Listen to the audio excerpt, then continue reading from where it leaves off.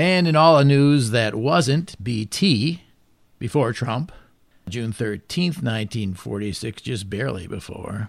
After a reign of only 31 days, King Umberto II of Italy elected not to further contest the results of the June 2nd referendum that abolished the monarchy. What can you do? Among deaths, Edward Bose, the creator and host of the radio program Major Bose Amateur Hour, died. June 7th, 1946, a Friday, the BBC television network went back on the air for the first time since it had halted abruptly broadcasting in the middle of a Mickey Mouse cartoon at noon on September 1st, 1939, when World War II began.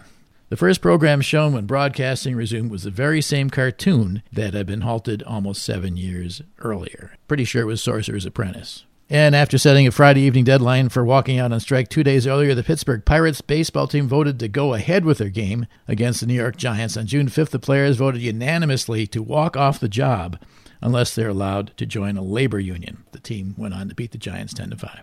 June 6th, 1946, Thursday, almost a full week before Trump.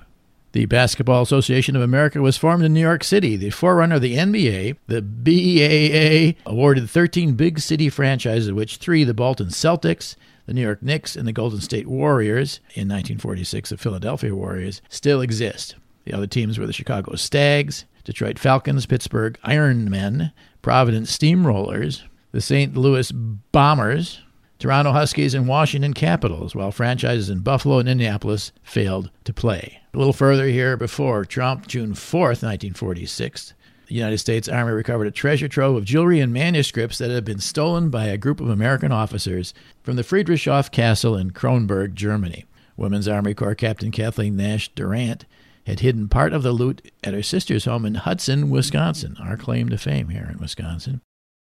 The beginning of the National School Lunch Act, signed into law by Harry Truman, permanently establishing federal financial support for free or low-cost meals for school children. And finally, from June 2nd, 1946, BT, Peter Sutcliffe, the English serial killer known as the Yorkshire Ripper, was born in Bingley, West Yorkshire.